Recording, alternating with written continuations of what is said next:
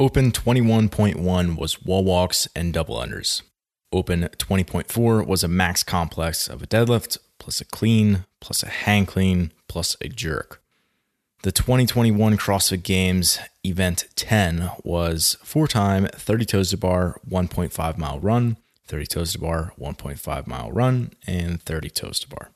2021 CrossFit Games Event 12 was a 1 rep max snatch. Did you see the contrast there? If you want to perform at your best in CrossFit, you have to maximize your capacity on bodyweight tests and your ability to move heavy loads. Athletes, like you, are looking for an edge. Basically, what can I do to improve my weaknesses? And a very important question that I'm basically seeking to help you answer today is, will putting on muscle mass make me better at CrossFit? It's not a straightforward answer. We need to dive into the details of the benefits and costs of hypertrophy and muscle mass. Hey, it's Ben Wise, and this is The Fitness Movement.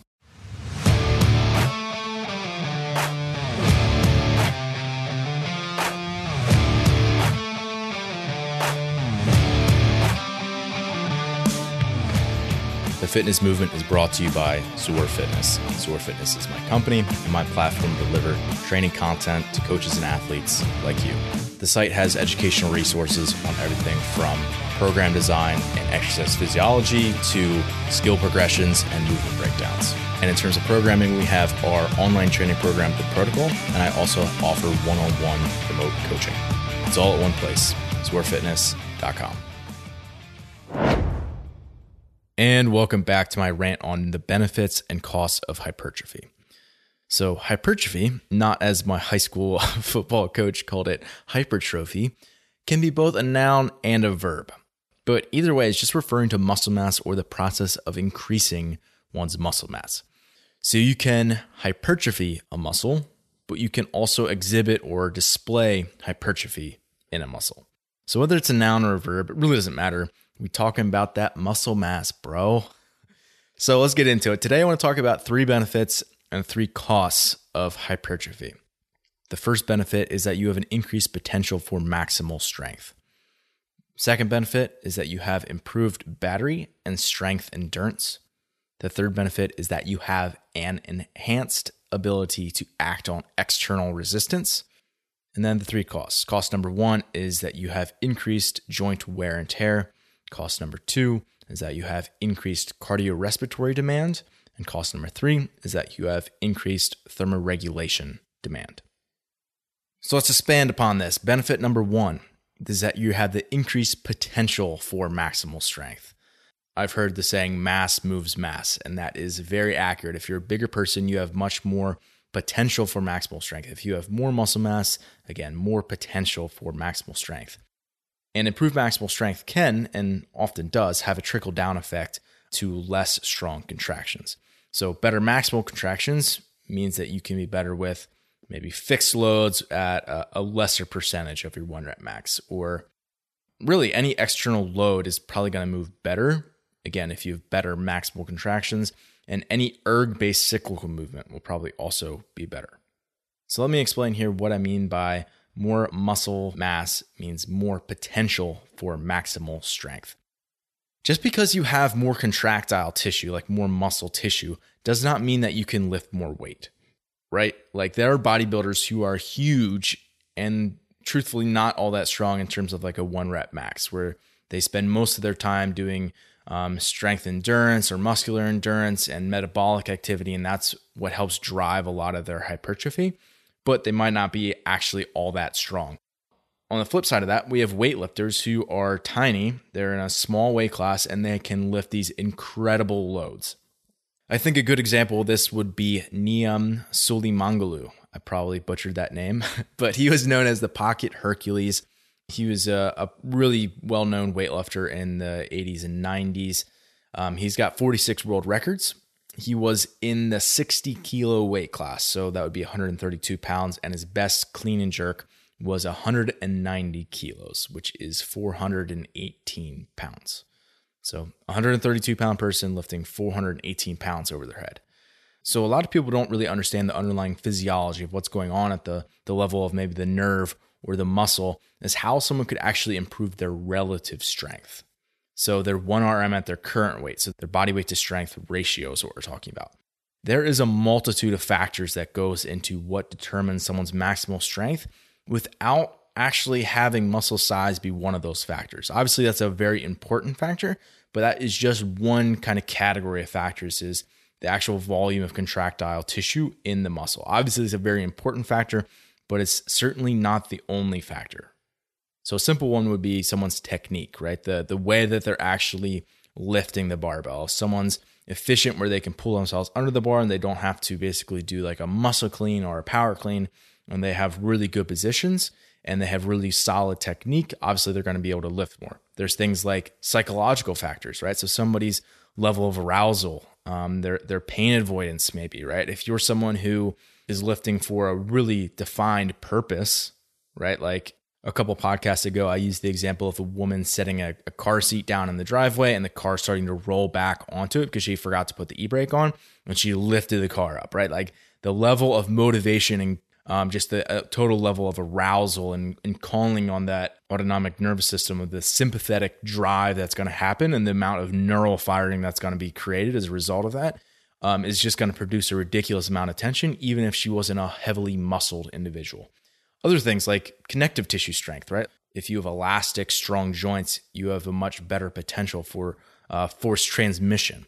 Even like moment arms. So like if you have really long femurs, you're not going to be able to act on a bar as well as if you have shorter femurs in the squatting movement versus the hinging movement. So there's a lot of different avenues that we could actually go down if we're just thinking about trying to develop someone's relative strength without increasing their muscle mass. However, as a whole, more muscle mass is going to be very strongly correlated with higher 1-rep maxes. I mean, this is why we see strongman competitors that are so freakishly big, right? Think about people like Thor, Hathor, Bjorkmanson, Brian Shaw, Eddie Hall. Like these people have won the world's strongest man. These are huge men, well over 400 pounds, right? And that's why they can deadlift over 1,000 pounds. All of them have deadlifted over 1,000 pounds. So if we think about a sport that doesn't have weight classes, strongman, CrossFit, right? In every event where there's a maximal strength or strength endurance test being measured, it pays to be big. Now, in strongman, that's every single test, right? Which is why they're so big. In CrossFit, that's not every single test. And as I alluded to in the intro, it doesn't pay to be a big person if you have to do a workout of toes to bar and running. And again, with the scoring system in CrossFit, which is something we're going to get into later, we start to have to weigh a lot more what are the costs and benefits of having the added muscle mass so that I can perform well in maximal strength activities, but that it's not so detrimental to me when I actually have to move my own body weight. So the first benefit is increased potential for maximal strength. Second benefit is improved battery and strength endurance. So if maximal strength goes up, your ability to move an object at a fixed weight is going to probably go up, very likely to go up. So if we have a male athlete and they can clean and jerk, let's say 275 pounds, and over the course of 12 or 18 months, we increase that to maybe 315 pounds. Their grace weight, so 135 pounds, which is the standard loading for that workout, 30 clean jerks for time, is going to be at a lesser percentage and as a result is going to feel lighter. So in other words, if we're using 135 and they were at 275 for their max, that is going to be 50% of their max that they have to clean and jerk 30 times. If their max is now 315, that drops to 43%. So likely if we have two athletes of a similar caliber and you give the one 40% to lift 30 times versus another one 50%, the one who has it at 40% is probably going to finish quicker. I mean, that just kind of makes sense. So if you have a weight that is fixed, if you have a stronger 1RM, you're probably going to perform better. Obviously, there's exceptions to this, but as a generality, that's true and it holds up. And in CrossFit, it's super common to have weights and workouts at these various fixed intervals. So for example, deadlifts are super common for 225 for males or 155 pounds for females. Or it's often 315 pounds for males and 205 pounds for females. Clean and jerks, like I said, 135, 95, maybe 185, 125. Again, these very set numbers. Dumbbells. Every time we've seen them in a qualifier sometime, it's 50 pounds for males, 35 pounds for females, etc. And I could go on and on with this. So basically, if you are larger and stronger, you probably will be able to do more reps in less time. So again, that second benefit is improving your battery and strength endurance. And these are two qualities of submaximal strength. The third benefit is that you have an enhanced ability to act on external resistance. So basically, if you're a larger, stronger individual, you have the benefit anytime you are required to act on something other than your own body weight.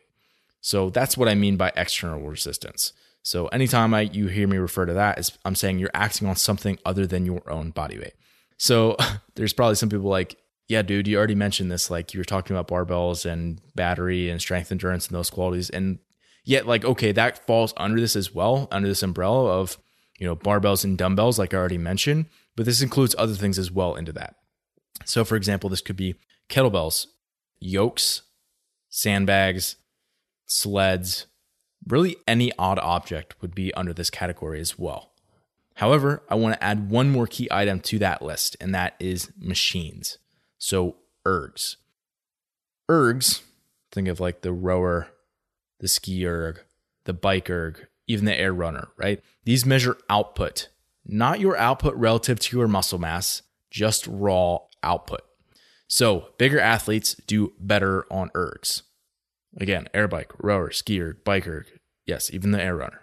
So it's an important distinction that we make that hypertrophy can make you better at, quote, fitness, depending on how you're actually measuring it. So if you're doing a workout with air bike, wall balls, deadlifts, it's going to pay to be a big person, right? Like you want more muscle mass in that situation because all of those are acting on external loads. The air bike, you are spinning a fan. The wall ball, you are throwing a medicine ball. The deadlifts, you're lifting up a barbell. All of those, you're acting on external load, so it pays to be big.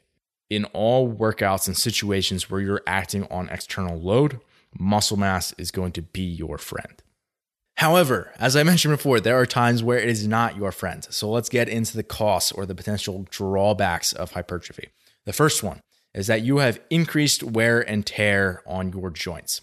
So I'm going over this one first because this is probably the most obvious and intuitive for a lot of people. Like if you add 20 pounds to your frame and you're still required to do the same amount of double unders and chest to bar and burpee box jump overs, it's going to put more stress on your joints. So for a person who's gained or lost any significant amount of weight in a period of time, especially in like a short period of time, you're probably going to be able to relate to this. When I was a college wrestler, as people are probably aware, like you cut a lot of weight during the season, both week over week, but just as a whole, you're just kind of at a lower set point throughout that time of year. And then as soon as the season ends, which is typically around March, I would often gain like 15 to 20 pounds pretty quickly. And as a result of gaining that, again, like 15, 20 pounds probably on average season over season, the one thing that I really noticed it in was running. Running is really the biggest change that I noticed where like my ankles, my knees, they would literally just like start to hurt more when I weighed more. I felt less springy and just like less reactive off the ground. And this isn't even talking about my conditioning level because my fitness was still really high. However, my run performance was certainly not. That degraded quite a bit. So again, I'm sure if anyone's ever experienced that where they've gained or lost a bunch of weight in a short amount of time, they can definitely relate to this. So I had used the example of running. What I want to do now is take us through really almost any time when you're having to, let's call it catch yourself or like kind of absorb your own body weight. And these are going to be super important if we're thinking about joint wear and tear, if you're weighing more because you're putting on more muscle mass. The first category of things would be bounding. So running would fall into this, but also double unders, box jumps. These are all going to be super common in qualifiers. Yeah, and certainly these types of bounding activities are not going to be helped with having more mass. A lot of people who are thicker and are heavily muscled are not nearly as elastic and kind of springy when it comes to a lot of those bounding activities, in my experience. So the first would be bounding. The second would be hanging gymnastics. So things like muscle ups and pull ups and all of those variations. The goal here is to cycle reps as fast as possible. So we're exercise racing. That's basically what CrossFit is, which essentially means that you've got to drop out of the movement as fast as you can, and you're going to catch yourself at the bottom, which is going to require an immense amount of eccentric strength. And that is going to be increased the heavier that you are. So the more weight that you're putting on your frame, the more just total control of those movements is going to get harder and harder. And then lastly, I would say, so that was bounding, hanging gymnastics. Lastly would be midline centric bodyweight movements, which is a fancy way of saying things like, handstand walks, like wall walks, like GHDs, even burpees, right? A lot of these movements have a pressing component where you have to, one, manipulate your body weight, but then also you have to create stiffness through your core to do them effectively. So if you're watching a video of someone doing a wall walk or a burpee and you were just to like hit pause at random times in that, or maybe mid rep, it's basically going to look like that person is doing a plank. And I would encourage you at some point, try doing a bodyweight plank and then do a plank and then have somebody place a 15-pound plate on your back, right? So if we are basically gaining muscle mass and that's included in our trunk, that's going to make movements where we have to support our body weight and maintain a strong midline much more difficult. So basically you're having to brace and move in these activities, and doing that when you're heavier is way harder. So cost number one was increased wear and tear in your joints. Cost number two of more muscle mass is that it taxes the cardiorespiratory system more. So if we think about the cardiorespiratory system, cardio being heart, respiratory, most people think lungs. I actually don't want you thinking lungs. I want you thinking diaphragm, intercostal, scalenes, right? The actual musculature that's creating the pressure gradient to move air in and out of your lungs, right? So your lungs are just sacs that fill up when the respiratory musculature expands your rib cage, creates a negative pressure gradient, and as a result, air rushes into your lungs and fills them up. So I want you to think cardio as heart, respiratory as diaphragm, intercostal, scalenes, right? Those respiratory musculature. So for the heart and the respiratory musculature, more body weight means more oxygen is needed to move yourself, right? If you weigh more, it's going to take more energy to move you. And this is in gymnastics, obviously, right? Where we have things like, again, pistols, burpees, pull-ups, air squats, rope climbs, etc. But also body weight cyclical elements. So running, as I mentioned before, double unders, cycling on land rather than something like a salt bike or an erg, right? Swimming, obstacle courses, right? Anything where you're actually having to move your body weight through space. We could think of this as locomotion as well. And there's two more implications of this. Number one is that you have to ventilate to keep your muscle mass working aerobically. So in other words, you're going to have to breathe more. And then number two is that your heart has to work harder to deliver that oxygenated blood through more capillary beds.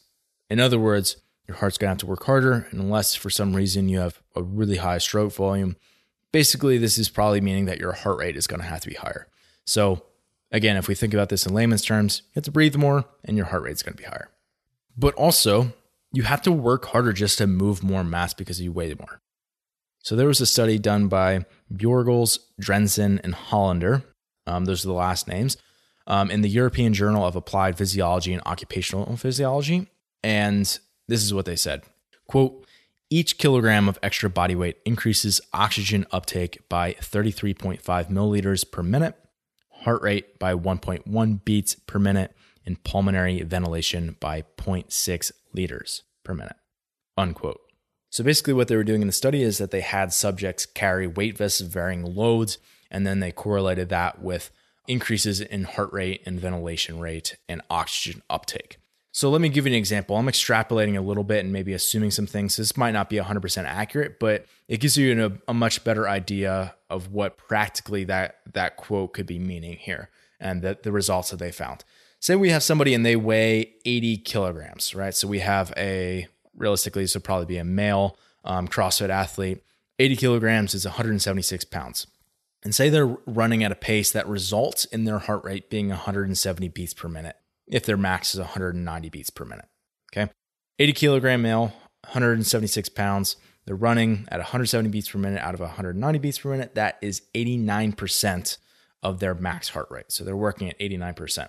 If we take that same athlete and we move them to 90 kilograms, which is 198 pounds, they're running at that same pace. Their heart rate is now 181 beats per minute, which is 95% of their max. So in other words, they went from 170 to 181, and they bumped up 6% from 89% of their max to 95% of their max heart rate. And this is massive. Like, this is the difference between, if we have a cyclist not even making it into the Tour de France versus winning the Tour de France. Like, this is a massive difference in physiology here. And it's something that's very important for us to understand. So again, cost number 2 is that hypertrophy taxes the cardiorespiratory system more. Cost number 3 is that there's an increased thermoregulation demand. So what's actually going on here is someone puts on more muscle mass is that their surface area to volume ratio is reduced. What this means is that there's less tissue, relatively speaking, exposed to the environment, which this is a really good thing if you're trying to stay warm, like a bear hibernating in winter. And it's a really bad thing if you're trying to cool off, like a CrossFit athlete doing Murph on a turf field in the sun in July. Like, that's obviously not helpful at all. So we have to understand that the more mass that you put on, the harder time you're going to have cooling off when it's in a hot environment and you're producing a lot of metabolic heat, which is most CrossFit workouts. The last thing I want to say about the thermoregulation thing is that there's also a concept called cardiac drift. So cardiac drift is basically saying as your core temperature continues to rise, your heart rate will also continue to rise. And there's probably a number of things that are contributing to this, everything from dehydration that reduces your stroke volume, so your heart rate's got to go up. So from that to your body just trying to pump blood through a muscle to get it back to the heart so it can get it out to the skin where it can actually dissipate and radiate that heat, which is a relatively complicated physiological process. So what's basically going on here in simple terms is that as your core temperature goes up, your heart rate is also going to go up. And this is very important, not just because of the thermoregulation thing, but also just having more muscle mass. If we think back to the second cost here, is that's going to increase your heart rate for gymnastics movements and for any body weight supported cyclical elements. So really, it's a twofold increase on your heart rate and your respiration system when you put on more muscle mass. So again, it's a very important thing that you need to factor in. So a few final thoughts here to, again, stay practical. Number one, the most important question that you can probably ask yourself is adding muscle mass going to help me gain ground on my competition where I am currently performing the worst?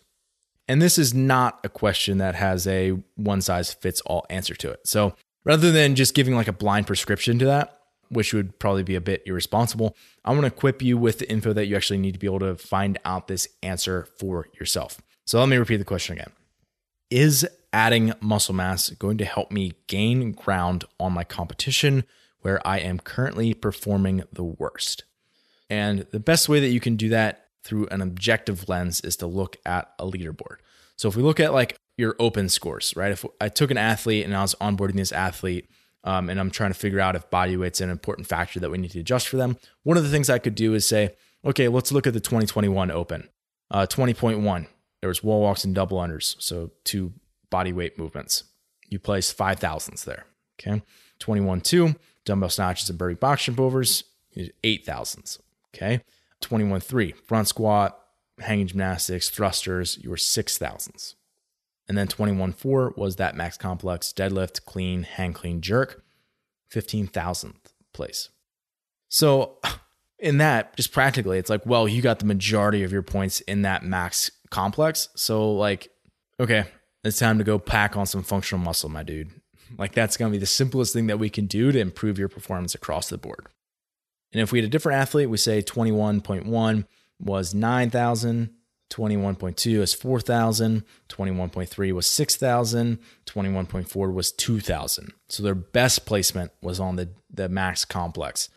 Yeah, I mean, if we're just looking at this, like your body weight movements were some of your worst placings, like the hanging gymnastics and burpee box jump workouts were not good.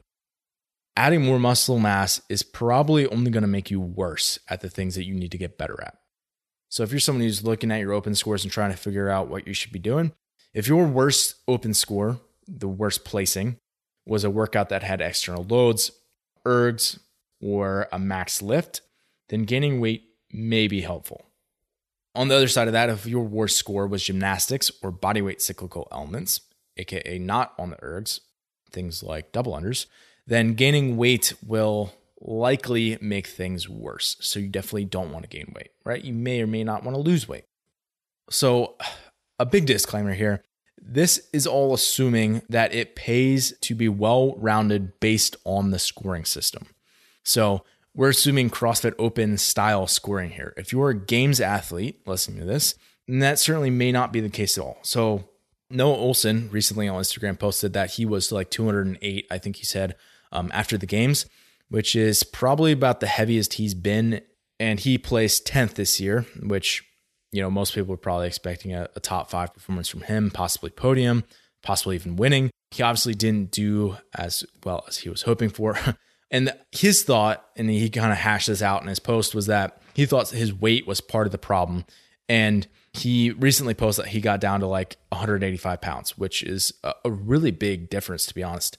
Now, it's complicated and there's a lot going on here. And also, I'll say that I think Max, Noah's coach, is definitely in the top 5 coaches in the world. But we have to understand that if you're in the games, it's just a different scoring system, and therefore you have to evaluate your weaknesses in a different lens. Now, if Noah is trying to maximize his scoring at the games, and the games, let's just say for a second that they were scored like the Open, then he needs to do the best he can across all the events and try to minimize any poor placing, right? Because you get the most points on an event that you do poorly in. So if you can just be sort of even across the board, that's going to be how you get your best result. Noah, historically, hasn't done great in maximal strength, so then it would pay for him to have more mass. And likely over the course of the last 5-8 years, Noah's been working on his strength a lot, which makes sense that his body weight just kind of creeped up over time. And maybe it's just something that they thought that's kind of where he was naturally at and that's where he was competing at. Again, like I said, it's complicated. However, if the games were scored the way the games have always been scored for the past decade, excluding like every second counts, I think that was like 2008, this means that it pays to win events, right? Because you get 100 points for winning and then it trickles down from there. And Noah historically has done really well on any sort of gymnastics density test. So he went head-to-head with Fraser and beat him in Mary, which is a 20-minute AMRAP of strict handstand push-ups, 10 pistols, 15 pull-ups. He did 22 and a half rounds. That's a lot of gymnastics.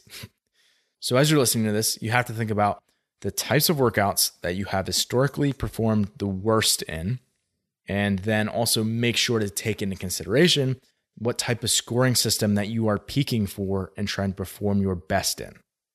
So in other words, if you're trying to peak for the Open, the goal is to minimize your weaknesses, even if it's at the cost of your strengths, so to speak. If you're at the games, you need to maximize your strengths without bombing out on any of your weaknesses. Now, I'll add this little last thought. For a lot of people who are listening to this, just training hard, fueling, in other words, nutrition in a way that's going to maintain energy and aid recovery, and just being consistent over a number of years is going to get you very close to your best performance. And once you're much closer to maybe a concept like genetic potential, right, then starting to make more subtle tweaks about things like body weight will probably make more sense. And also just try to be like objective with yourself, right? Like take a step back and look at yourself and try to evaluate honestly what's going on here. Like if you're a 110 pound, 5'6" female and you want to go to the games, like, honey, you're probably going to have to gain some weight to do that. Like if you're a 230 pound male, 6 foot, and you want to go to like a semifinal, like, dude, like you're probably going to have to get your weight in check if you want to do that. Thanks for listening today. I got 3 resources that are going to be helpful for you. Number 1, if you want to visualize today's show, I know I threw a lot of information at you. It was probably difficult to digest all of it. The show notes can be super helpful with that. Being able to see something and have it be clear and concise can be super helpful. zorfitness.com/podcast/047. And actually how I write these shows is I come up with a topic that I want to talk about. Then I write a detailed outline of that topic, and then I put those notes onto the website as the show notes, and then I record using the show notes as my guide and sort of my key talking points. So I think not enough people listen and or read the podcast from the website. So check it out. Again, zorfitness.com/podcast/047. So that was the first one. Number 2 is if you want to learn a little bit more about hypertrophy, specifically as it relates to CrossFit performance. I recently wrote an article on the website. It's called The Role of Hypertrophy in CrossFit Performance. It's a good title there. You can either go to zorfitness.com and search hypertrophy if you're on desktop view, or you can just Google Zor Fitness and the word hypertrophy together and it should pop up right away. And then number 3 is if you want to learn more about how to manipulate your body size and shape to be able to maximize your fitness performance, check out episode number 12 of the fitness movement. It's called Optimizing Your Body for Fitness Performance. So be sure to check out those resources, and I hope you found this helpful in discovering the costs and benefits of hypertrophy and muscle mass. Hey, it's Ben again. Thanks for listening today. To be completely honest, it's been really rewarding to have people who listen to the show regularly reach out to me, whether they have a question about training or just to say hey. So if you haven't done that yet, do it. I'm pretty good about getting back to people, and you can feel free to email me, ben@zorfitness.com, or message me on Instagram @zorfitness. And graciously, I've had some people reach out to me and ask how they can support the show. Number one way that you can support the show if you are a regular listener is just by rating the show. Most apps have a platform where you can actually rate it, and on Apple Podcasts, you can write a review as well. This is super helpful in having other coaches and athletes find the podcast, but also just having it grow and for me to continue to want to put out more and more content. Also, I'm going to be posting more full episodes of the Fitness Movement to our YouTube channel. So if you're someone who actually enjoys seeing my face when I talk, you can head over to YouTube and subscribe if you please. And if you're someone who is watching on YouTube, you have the ability to like our videos, but then you can also comment on the video if you have questions about the episode or if you want to suggest a topic for a future episode. And lastly, if you're someone who really does value what we're putting out, I would encourage you to hire a coach. For me, coaching is the bulk of my job, and it's what I believe I do best. So if you're an athlete or a coach looking to up your fitness game, be sure to reach out. You can message me on Instagram @ZorFitness or email me, ben@zorfitness.com. Thanks again for listening today. And as always, stay the course.